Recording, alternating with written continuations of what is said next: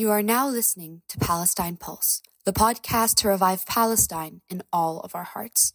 This podcast is brought to you by the Students for Justice in Palestine at Mission College. We hope you enjoy.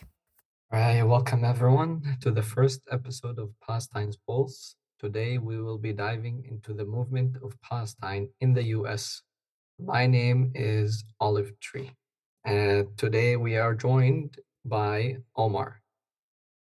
Assalam, my name is Justice, and we'll be your host for this podcast. A couple of disclaimers. This podcast is 100% anonymous, and it's powered by Mission College Students for Justice in Palestine organization. So how are you doing today, Omar? Alhamdulillah, super happy to be here and to be invited by you all. And Happy to have you. All right. Would you like to tell us about your earliest memory of learning about Palestine? Yeah, of course. So I can give a brief introduction first. My name's Amar. I'm an organizer with the Palestinian Youth Movement. We're a grassroots and international organization. It's dedicated to helping with the liberation of Palestine, for which 75 years now has been under a brutal occupation. So we're a collective of youth that is doing the work to mobilize our people and to create a strong front in the diaspora, so that we can still play an integral role in our liberation struggle. Oh, yeah, that sounds amazing. So how long have you been a part of this? I've been organizing for since I was in college. Actually, I started off at Students for Justice in Palestine, SJP, at Santa Clara University. I think it was in 2018 or 2017, actually, that I first joined. Was that like the first time that you heard about Palestine?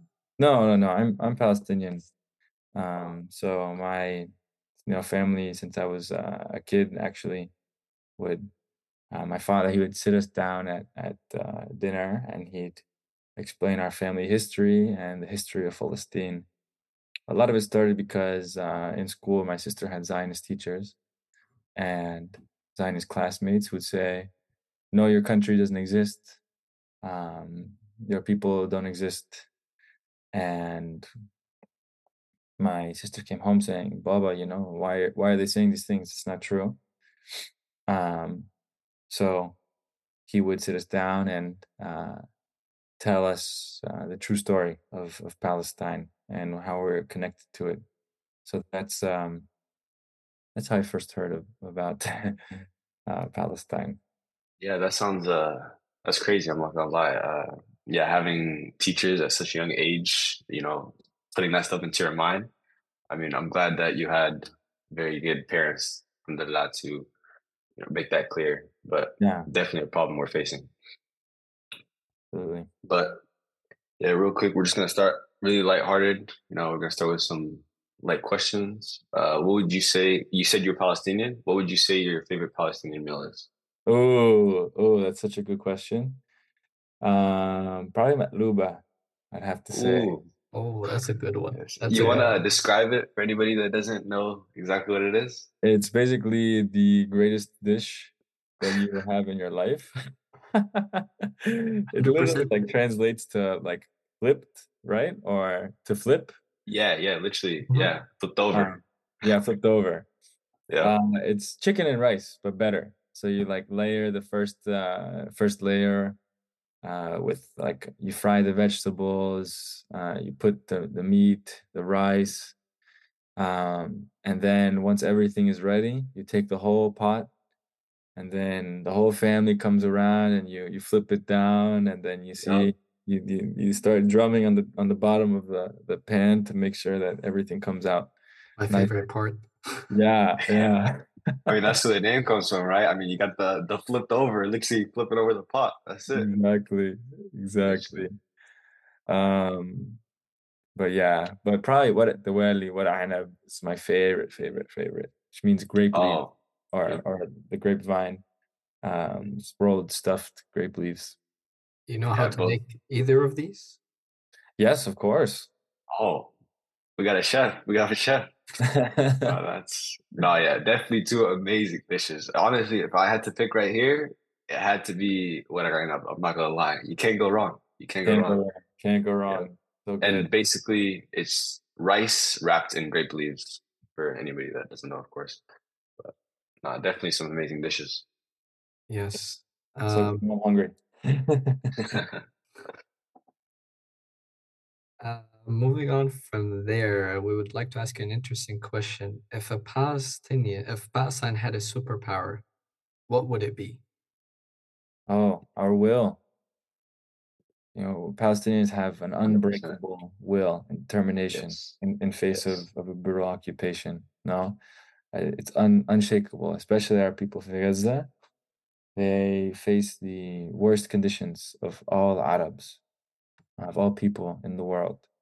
And despite all of this, their belief that their cause is just, their belief that uh, they will see liberation, and that their martyrdom um, was in service of our struggle is incredible. You see videos of our brothers who have lost everything, and the first word that comes out of their mouth is Alhamdulillah, because they know that they have an unshakable faith in God and in their homeland, and that whether it's through them, their generation, or the next, that their sacrifice will allow for their grandchildren and all children of Palestine to um, return.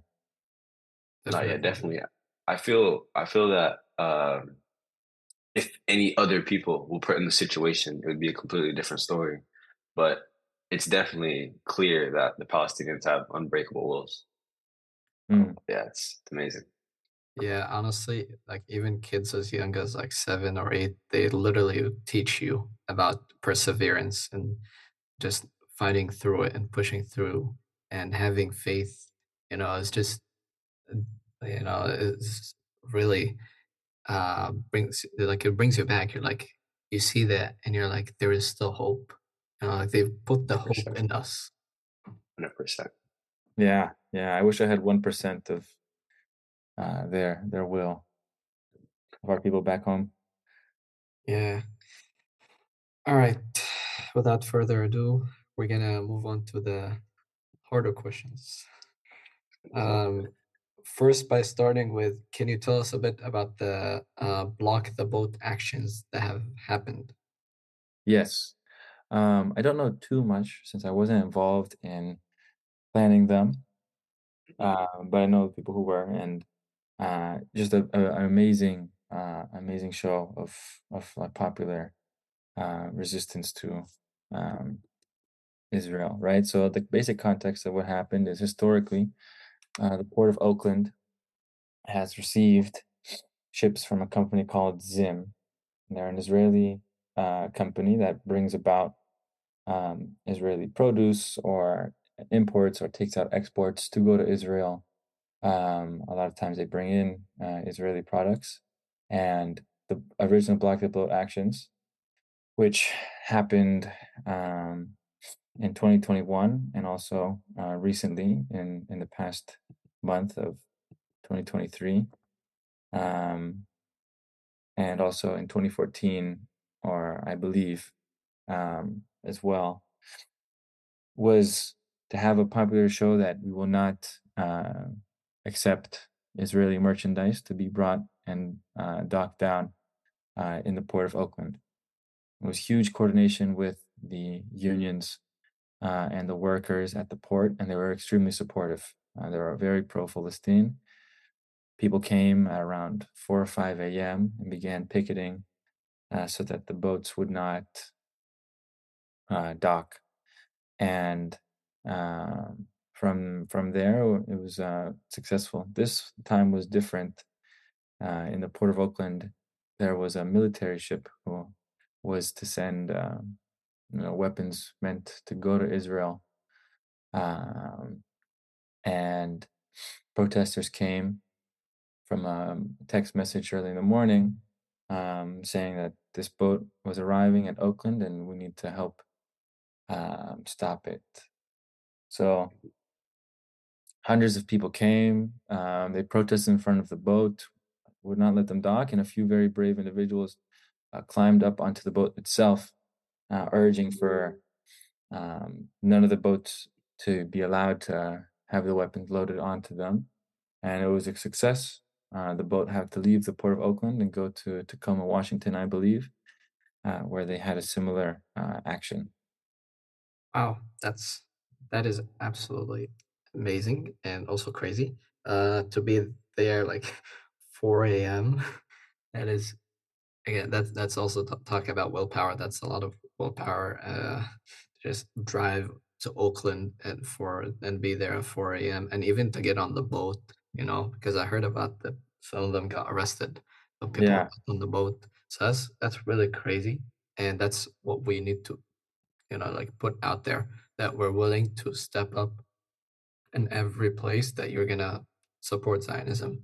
You're gonna get votes, we're gonna block them. We're not gonna let them block. You know, and then you have offices that's like what you call representatives that support Zionists. We're gonna go to their offices and we're gonna have sit-ins and things like that.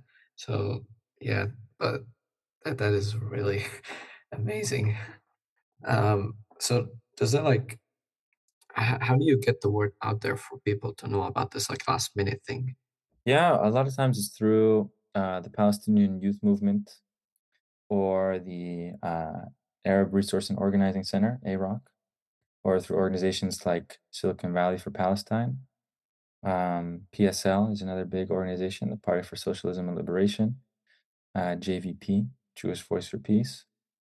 In San Jose itself, organizations like Hero Tent and Black Outreach are also extremely supportive. If you follow their pages, they are helping support community actions, especially ones for Palestine.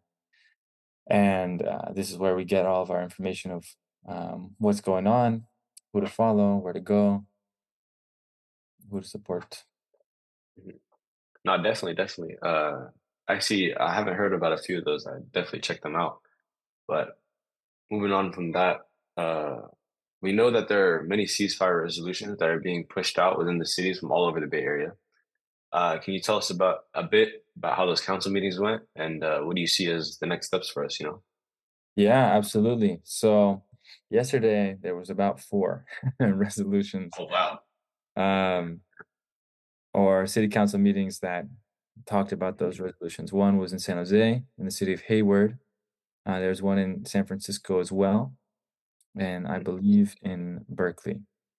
Uh, so right now there's a battle in San Jose for a San Jose City Council member to introduce actually a resolution for a ceasefire.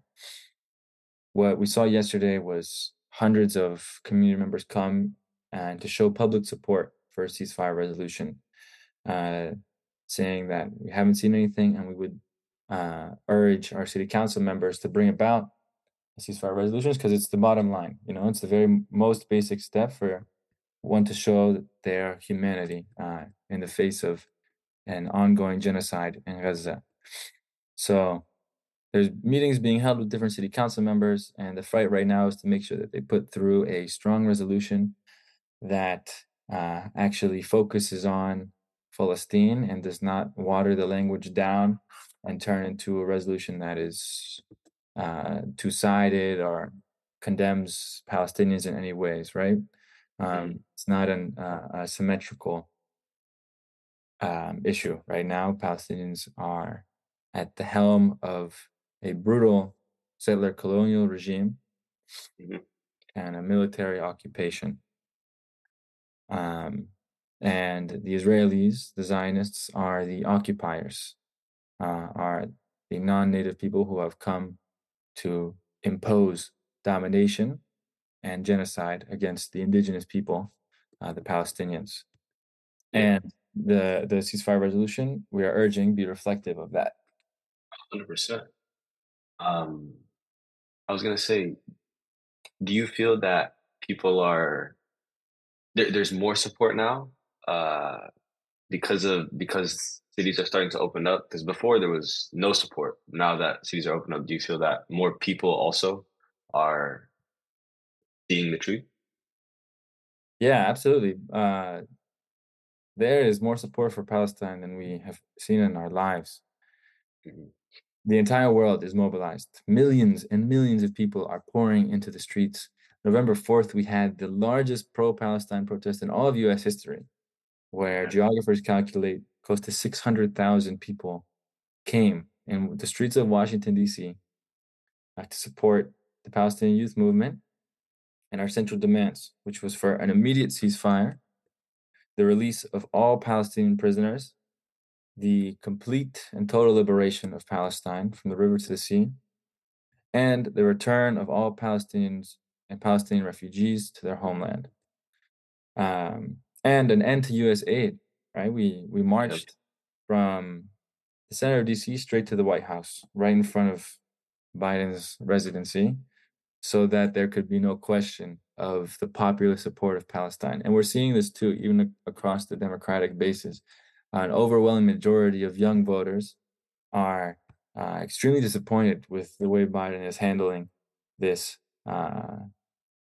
situation, with just his unending support of the Israelis and his green light for weapons, for aid, and also political cover. The Israelis know they're not able to continue this genocide without the support of the U.S. They know how strong the international pressure has been on them, with you know close to a dozen, not quite a dozen, but several countries pulling out their Mhm. ambassadors from uh, Israel itself, which is then one step below uh, diplomatically from cutting all diplomatic ties with the country. Huge pressure, even from allied countries, massive pressure from the UN and the UN General Secretary, who just today has used his most powerful diplomatic tool, which is the UN Article 99, which calls for an immediate invocation of the Security Council so that they can meet over the crisis in Gaza. So they're facing monstrous support. Their propaganda has failed time and time again. They know they're losing the media war, and they Yeah. know that if they lose the support of the U.S., they'll not be able to continue their brutal regime. So this is what we're seeing. We're seeing the internal contradictions within the U.S. erupt. Young voters are becoming increasingly dissuaded with the Democratic Party because they know that they are not actually representing the interests of their constituency. They're representing the interests of the Israeli lobby, the weapons lobby, and Israel itself, as opposed to the voters of their base. So um, the Biden administration is seeing that and feeling that, and our role is to continue the pressure until we can force the end of U.S. aid. We have definitely seen a lot of support, and as you mentioned, a lot of people are changing their mind. They're being opened. Their minds are being open to this new truth as Israeli propaganda is falling down and the masks are falling off from the Biden administration, from the media, from the representatives that are supporting Israel without this doubt. They're just without like in a heartbeat. They're just proving things for them and covering things for up for them. But that is getting to an end. The pressure is increasing, as you mentioned. On the political scale, on the financial scale, there's boycotts for the companies, the companies that support Israel. But we also wanted to talk about November 24th, which was Black Friday. How did the boycotts and Black Friday affect, like, what was their effect on Israeli companies? Yeah, absolutely. So it was huge. It was one of the most successful actions that the city of San Jose had ever seen, right? Several hundred of Palestinian protesters and people marched into the mall, The decision to go inside the mall was not on any one person, but the people decided, we want to go in and we want to show that there'll be no business as usual as people continue to shop on Black Friday and Palestinians are massacred before our eyes. So it's one of the biggest malls in all of California. And they marched from Santana Row and went straight inside, marched throughout the mall itself, and showed that as people are shopping, there are bombs that are dropping, right? This is one of the central chants demanding for a permanent ceasefire and saying that we can't continue our lives as normal. These Zionist businesses, Starbucks, Zara, that are within the mall itself are directly supporting the occupation and are directly complicit in the death of every single one of Palestinians who have died at the hands of the occupation because they financially support them. And the power tool was to show that our people are extremely tired, right? And they are ready for their voice to be heard, to be able to engage in more direct action. And they need San Jose to do something, right? They need, immediate divestment from all of these corporations who are funding the occupation. And it showed a very clear organization of our community. They're organized, they're agitated, and the revolutionary conscience is growing. Definitely. We have seen a lot of protests like everywhere on the streets. And as you mentioned, the move with the mall, that's great. That's like you wouldn't think of that. I'm pretty sure they tried to stop you guys from getting into the malls because they don't want they don't want to disturb the people who are peacefully supporting the Zionist side. They was that like how was the turnout from going into the mall? Like, did you guys experience much resistance from inside the mall? Because I'm sure you experienced resistance outside the mall. Yeah, the head security tried very, very hard for people not to enter. They were blocking off entrances, yelling at people, telling them to leave. And the cops were there. They were watching, but not doing anything. There was no dispersal order given. They didn't arrest anybody. They didn't tell us to leave because we didn't actually destroy or do anything illegal. We have the legal right to protest. And there are several different Supreme Court decisions and also legal precedents that say that we have the right to engage in political activity within a mall. So the biggest pushback that we saw was actually from racist Zionists who were there antagonizing us. There was a woman who went viral, a white Zionist who spit at us from the second floor. Yeah.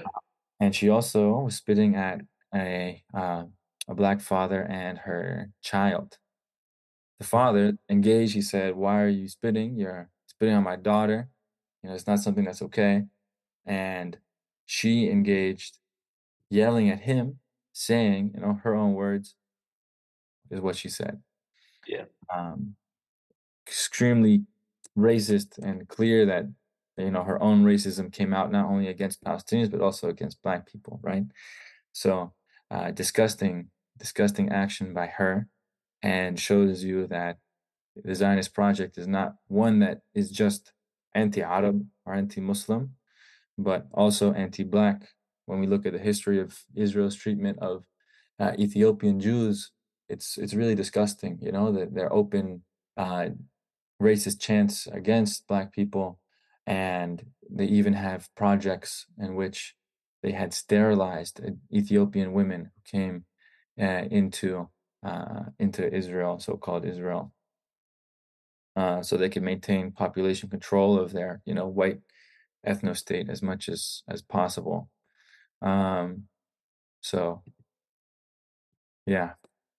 100%. Actually, yeah, I did see that video, and nah, it was horrible. I mean, yeah, seeing that, and I feel like seeing that and experiencing that are two things. But even just seeing it was hard. It's especially especially because I also see I'm also African American, so and that is definitely tough. But Yeah, yeah, it's disgusting.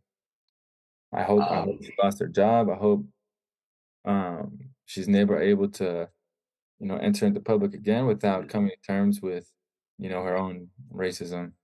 mhm, definitely. So you not only as an action organizer, but you're also Palestinian. So within the next year, we have our presidential election coming up. What actions do you think we can take to help prevent all the support and aid that has been coming out of the Democratic Party in office? Yeah, we got to keep on mobilizing, right? We have to get people out into the street. And two, we have to engage in very strong political education Mhm, campaigns. We have to educate our youth of the history of Palestine, the mhm, complicity too of the Democratic Party, and how they're really no better than Republicans.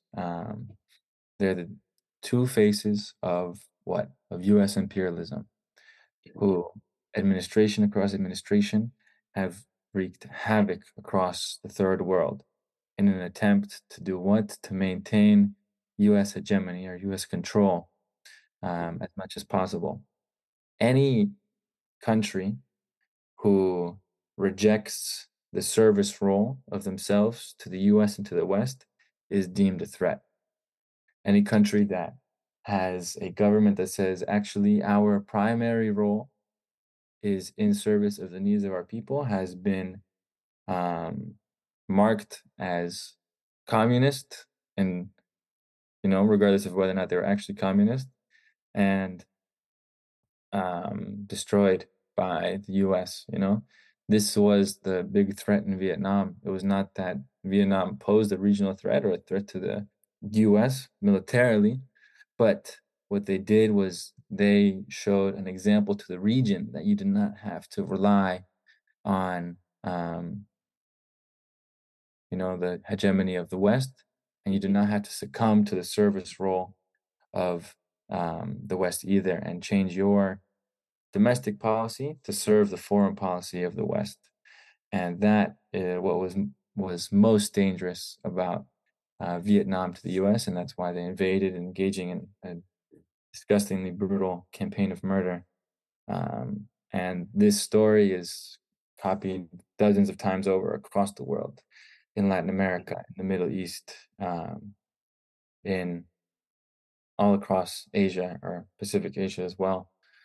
Um, so making sure that those histories are clear, are understood, helping radicalize our youth, um, and build a mass base of support for Palestine, but also an understanding that the Democratic Party is directly funding um, the genocide of Palestinians, as to are the Republicans, and this dichotomy of we have to look past, the dichotomy of Democrat and Republican and understand the two-party system as a farce, an imperial farce, and really have a solid analysis of their policies first.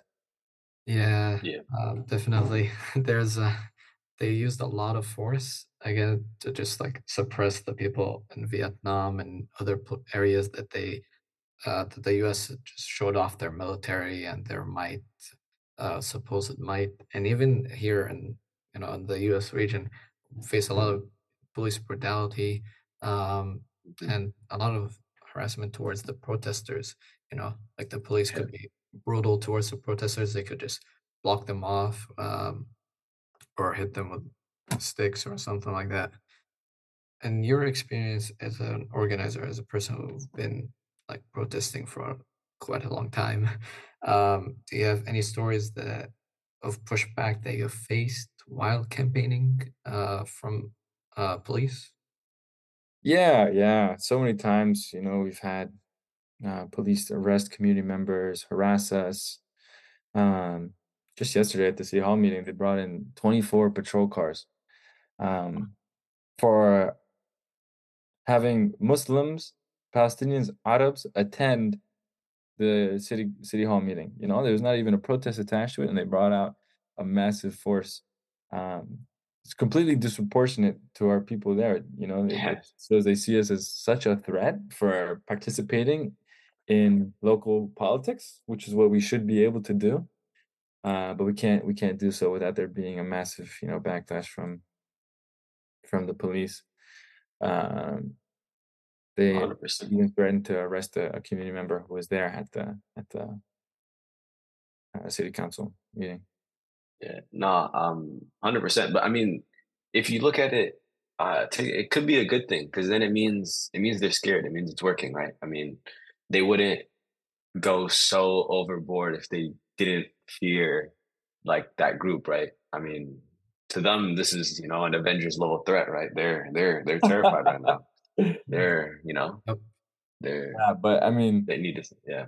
I guess so. Even though we pose literally no threat, the Mhm. only threat we No, pose yeah, is like of actually course, of course, educating and mobilizing our people. But to of them, course. that's the biggest threat. So you're right.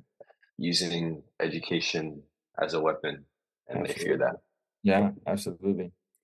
But of course, at the forefront of this movement, a lot of students, a lot of youth, taking control, and they face all kinds of threats like doxing and of course, a lot of other things. But what is some advice you would give to the student organizers? 100%. Don't be afraid, right? Don't be afraid of the threats because that's um, the biggest threat we actually face is like the deterrence. So Mhm. the idea of pushback from the Zionists will stop anybody from joining. So we need to, you know, be smart about it, right? Let's take precautions. Um, let's make sure that we keep ourselves safe, but also know that we're fighting against the paper tiger, right? You know, the threat of Canary mission is almost none. I know so many people who have been on Canary mission, still are on, and it has close to zero impact in their life. They're still able to get jobs, still able to return to Palestine. And a lot of times, you know, when you're rejected at the border going through, it's arbitrary. Whether or not you are on or are not even on, they can reject you. But the Mhm. biggest threat that they've had is so many students are afraid to join into this organizing work because of, you know, the looming possibility of Canary or the Zionists. And it's real. Yeah, Doxing is real. They have so much resources and energy into threatening students. But we have power as a collective. We have power in the masses that support Palestine and all of the community resources that are available to protect us. Just like you were saying, right? The fact that they deem us so threatening shows the importance of our work.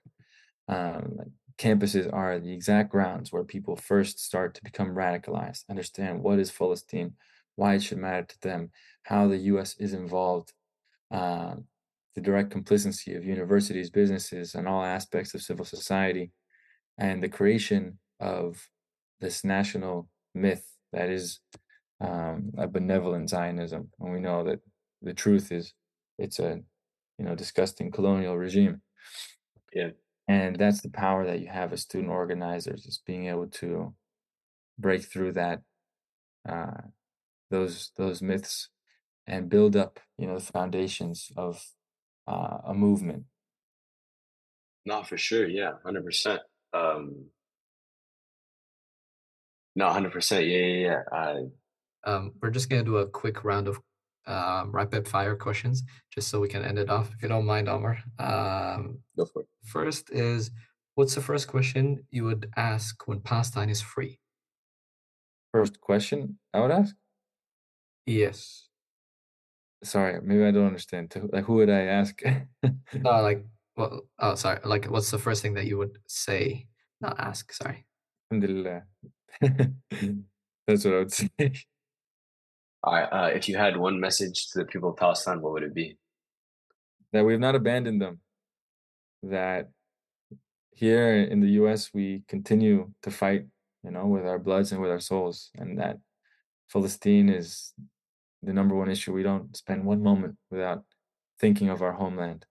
that we will continue to fight until the last drop of sweat has left our brow, so that we could see a liberated Palestine. And that was Omar for you. Thank you, everyone, for joining us. Thank you, Omar, for joining us. And thank you for listening to Palestine's Pulse. Inshallah, from the river to the sea, Palestine will be free. This is Palestine in 5 minutes of the events that have taken place since October 7th. Since October 11th at 2 p.m. local time, Gaza has been suffering from an electricity blackout. The fuel-run backup generators that are used to keep critical infrastructure functional have now run out. On October 13th, Israel's shelling of southern Lebanon killed Issam Abdullah, a journalist from Refugees, and injured 6 others. An investigation by Reporters Without Borders suggests that the journalists were hit by 2 airstrikes in close proximity and rapid succession.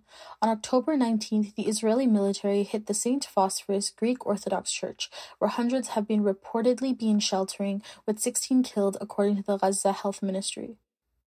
On October 20th, Defense Minister Gallant announced that Israel's military campaign in Gaza would cumulate the creation of a new security regime in the Gaza Strip, the removal of Israel's responsibility for life in the Strip, and the creation of a new security reality for the citizens of Israel. On October 21st, the Israeli military said that it would intensify its airstrikes on Gaza going forward. On October 27th, landline cellular data and internet services were cut off across the Gaza Strip following a barrage of heavy Israeli airstrikes, with the main telecommunications tower reportedly being hit. On October 30th, Netanyahu rejected more frequent calls for a ceasefire. On November 1st, the Israeli military struck again the densely populated Jabalia refugee camp, reportedly destroying an entire quarter with 30 residential buildings, according to OCA. On November 2nd, several UN experts issued a statement warning that the Palestinian people are at grave risk of genocide and affirming that the Israeli airstrike on the residential complex in the Jabalia refugee camp are a brazen violation of international law and a war crime, amongst other points. On November 3rd, Israel reportedly struck a convoy of ambulances en route to the Rafah crossing in proximity to the Al-Shifa hospital in Gaza City. The point of origin killing at least 13 people and injuring 26 others. The World Health Organization issued a statement emphasizing that the attacks on healthcare, including the targeting of hospitals and restricting the delivery of essential aid such as medical supplies, fuel, and water, may amount to the violations of international humanitarian law. On November 11th, the building of the United Nations Development Program in Gaza was reportedly hit. As of November 13th, all hospitals in the north of Gaza, except one, Al-Ahli Hospital, which serves under severe strain, have ceased operations due to the lack of electricity and essential supplies, as well as airstrikes and fighting nearby.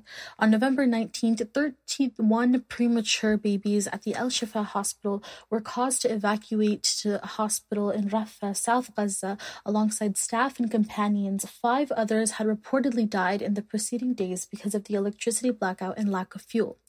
On November 19th, an Israeli airstrike killed Bilal Jadallah, a veteran journalist and the founder and chairman of the Gaza Press House. On November 21st, Farah Omar and Ravi al-Mamari, both working for the Lebanese news channel Al Mayadeen, were killed during an Israeli airstrike in southern Lebanon. On November 24th, after a temporary humanitarian pause entered into effect, Israeli forces reportedly opened fire and threw tear gas canisters on people attempting to travel to the area north of Wadi Gaza. With the resumption of hostilities on December 1st, heavy Israeli bombardment throughout the Gaza Strip continued. The BBC has verified a video that depicts the Great Omari Mosque in Gaza City, which dates back to the 7th century, reduced to rubble. Only the minaret remains. Our last count states that 17,487 Palestinians have been killed and over 1 million have been displaced. This is Palestine in 5. Thank you for listening to Palestine Pulse, the podcast to revive Palestine in all of our hearts. This podcast is brought to you by the Students for Justice in Palestine at Mission College. Tune in for the next episode. And remember, with every heartbeat, the pulse of Palestine will always endure.